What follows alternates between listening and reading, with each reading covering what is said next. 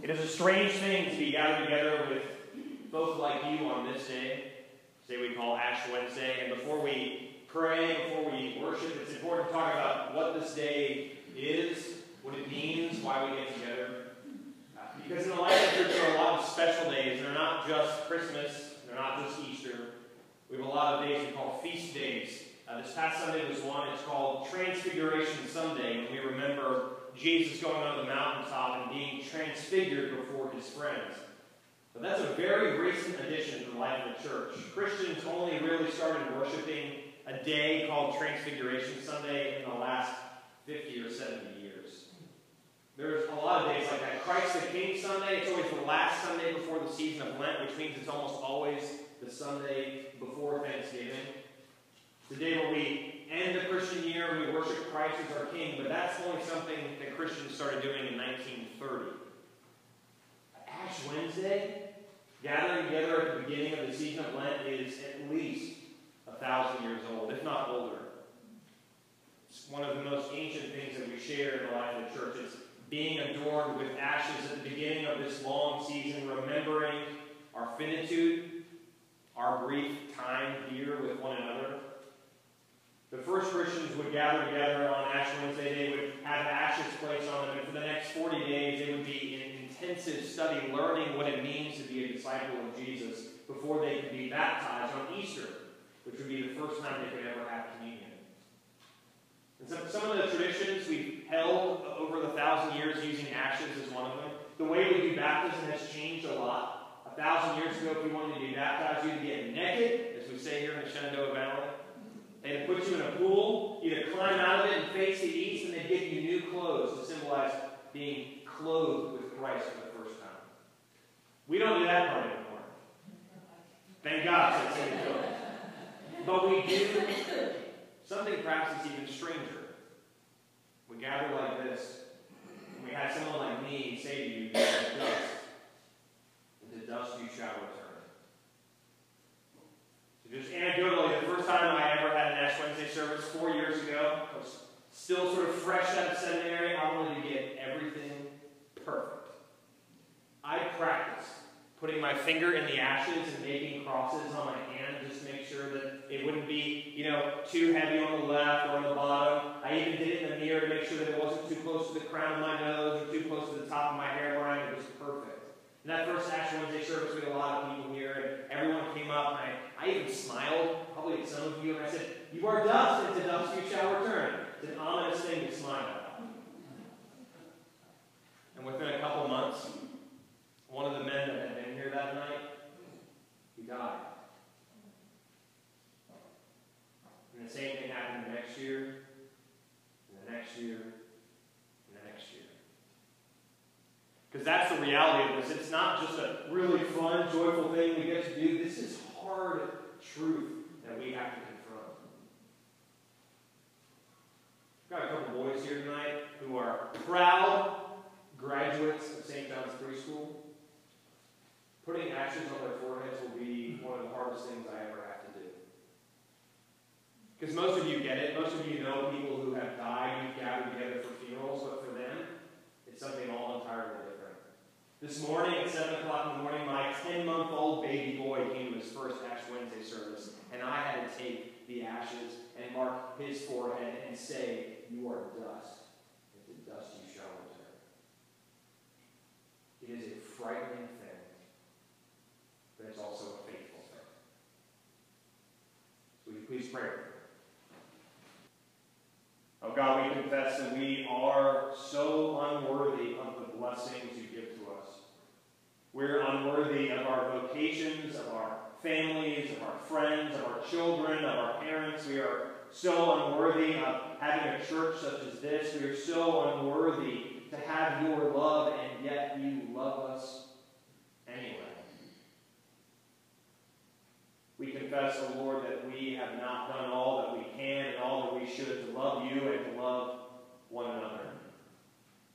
Instead, we settled for being judgmental.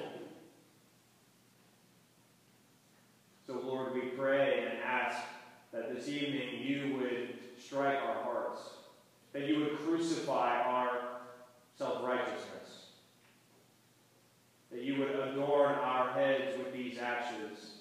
so that we might remember who we really are and whose we are. And, oh Lord, we also pray together, lifting up to you our joys and our concerns silently this evening.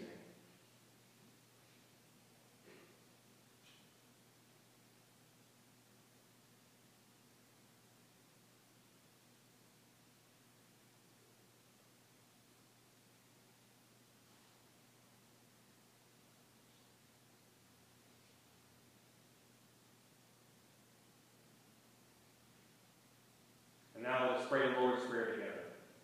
Our Father, who art in heaven, hallowed be thy name. Thy kingdom come, thy will be done, on earth as it is in heaven. Give us this day our daily bread, and forgive us our trespasses, as we forgive those who trespass against us. And lead us not into temptation, but deliver us from evil. For thine is the kingdom, and the power, and the glory forever.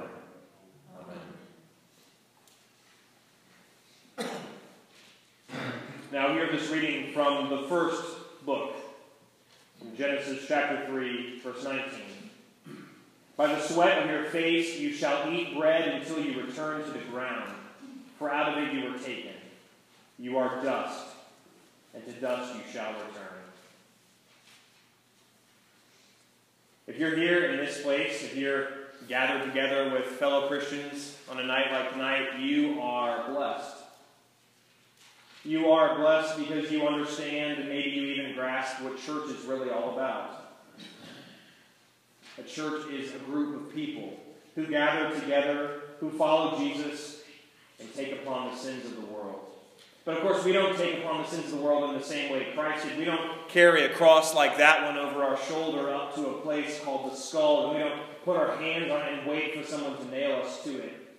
No, that's Christ's cross to bear. But we do bear the sins of the world through confession, through admitting that we have not done all that we can do, that we have not done all that we should do. We confess that God is our judge and has every right to be, because we failed. The United Methodist Church has bad titles for books, but we have lots of them. We have one called the Book of Discipline, and we have one called the Book of Worship. And the Book of Worship is designed for people like me so that I know what to say to people like you when we gather together in a place like this. There are orders for just about every worship service you can possibly imagine, including funerals.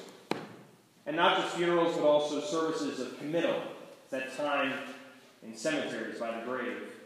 And in this book you can find the words for clergy, and it says very practically, stand at the head of the coffin, and while facing it, cast earth upon it as it is lowered into the grave. Then say these words, Almighty God, into your hands we commend your son or daughter, in sure and certain hope of resurrection to eternal life through Jesus Christ our Lord. This body we commit to the ground, to earth, ashes to ashes, dust to dust. The last time I did a graveside burial, I held this book of worship in my hands like I've done too many times before. I've read those all too familiar words, and when it came time to cast dirt on the coffin, I couldn't find any. I hadn't prepared and looked for any at the beginning, but in that moment I frantically looked around at the area near the hole, this freshly dug grave in the ground, and I couldn't find anything because they had covered everything with a frighteningly sharp, bright green piece of astroturf. So I bent down, I knelt in my robe, and I started ripping up the perfectly manicured grass on the edge of the fabricated lawn.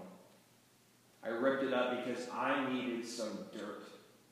I needed to dirty this pristine and perfect and picturesque committal service, because death is not picturesque, death is not perfect, death is not pretty, death is ugly, and it's disruptive.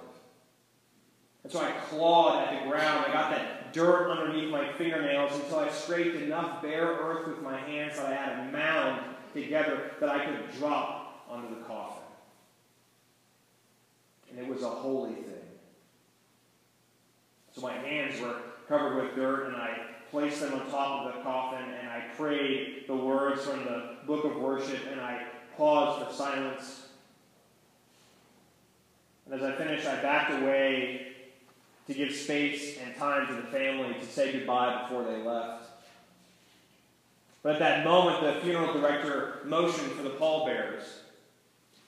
They didn't go down to that hole that I just dug in the ground. No, they didn't pick up any of the dirt. Instead, they took off these perfectly beautiful white roses from their lapel. And they started putting them on top of the dirt that I just covered the coffin with. Now, of course, it's always much nicer to throw roses than to throw dirt. It's a lot prettier. But like almost everything in the life of the church, particularly in worship, the things we use, the thing we do, they have important and theological significance. I would venture to guess that many Christians, in fact, most Christians, have no idea where the words dust to dust, ashes to ashes come from. Even though they hear them at funerals, even though they hear them at Ash Wednesday services, they have no idea where it comes from. But you do. You do because you just heard me read them from Genesis. These words come to Adam and Eve as God kicks them out of the Garden of Eden. By the sweat of your face you shall eat bread until you return to the ground, for out of it you were taken. You are dust, and to dust you shall return. We call this the end of the beginning. And much has been made about this controversial moment in the Genesis story, eating from the tree of knowledge of good and evil. There's the slithering serpent who manipulates Eve into doing the forbidden thing. There's Eve's treachery through convincing Adam to join her in the prohibited act. Then there's Adam who hides his nakedness and shame when the Lord returns to the garden. It's all pretty harsh. By this act, by this choice, sin was brought into the world. Because of what they did, we now suffer and have been banished from the garden. Women must suffer through things like childbirth. Humans must work and sweat over the earth in order to glean enough food to survive. Families are torn apart by this same kind of sin, a choice that one person makes that has greater ramifications than they will ever know. And then we come to a place like this, and we have ashes smeared on our foreheads in an effort to remember what happened long ago in the garden and what will happen to each and every one of us. We will die. How strange a thing it is to say that these days. Because the world is always trying to convince us of the contrary. It seems like 3 out of every 4 commercials I see on television are for a pill that will make you feel younger. Or buy this cream that will erase the wrinkles on your skin. Buy this product and hair will grow back where it once was. We'd rather have a pretty world. We'd rather have a world with a pill or a cream or a spray that can fix all of our problems. We bring roses to graveyards. Politicians bump up statistics to make things sound better than they really are. We do everything we can to cover our scars, the ones that are physical and the ones that are emotional. And some churches on Ash Wednesday, including some in our town today, they didn't have an Ash Wednesday service in a sanctuary where people knelt and confessed. No, they had ashes to go with a cup of joe. Ashes to go with a cup of joe. This is supposed to be difficult. It's supposed to be disruptive. It's supposed to change and throw you off everything you have going on in your life. It's not something you can just get with a cup of coffee in the morning. This is confronting the fact that you will die. God's pronouncement to Adam and Eve, that terrifying moment when they were kicked out of the garden and told that they will suffer until they return to the ground, that strange expression, you are dust, and to dust you shall return, it scares us. It should. But sometimes it's really good to be afraid. It's good to be afraid because it reminds us what a tremendous blessing it is to be alive at all. Sometimes it's good to be afraid because it makes us appreciate the people we have in our lives before they go. Sometimes it's good to be afraid and get down on our knees and confess how we have fallen apart. And because we do this, and it helps to remind us that we are not God. And sometimes we need to catch a glimpse of ourselves in the mirror after we've had this cross put on our foreheads, because it reminds us that we are God's and that this cross is not ours to bear. This day, this Ash Wednesday, it's a moment. It's a moment for us to confess our sins. And for sins of all the people who aren't here. We bow our heads and we're adorned with the sign of death. Not just as a reminder to us and to others that we will die, but the important reminder that God will not let death be the final word. That's the hope. The hope that we need on a day like today. Because we know how the story ends. We know that the pronouncement in the garden was not the final word. We know that the final word is not suffering, nor death, nor dirt, nor even dust. We know that the final word is Jesus the Christ. The ashes that are in the sign of the cross on our head are not our crosses to bear, but Christ, who carried his to a place called the skull and was nailed to it for the world. Jesus Christ is God's greatest and final word, because in him the fullness of God was pleased to dwell. In him, that sin that Adam and Eve committed was reconciled unto the Lord. In him, we are brought back into that paradise, into that great dwelling of God's grace, where the light always shines in the darkness. So be afraid. Be afraid. Let these ashes dirty your lives a little bit this evening. But never forget. Never forget the hope that has been made available to us through the one who hung on the cross that we wear on our foreheads. The one who died and rose again. I offer this to you in the name of the Father, the Son, and the Holy Spirit. One God, now and forever. Amen.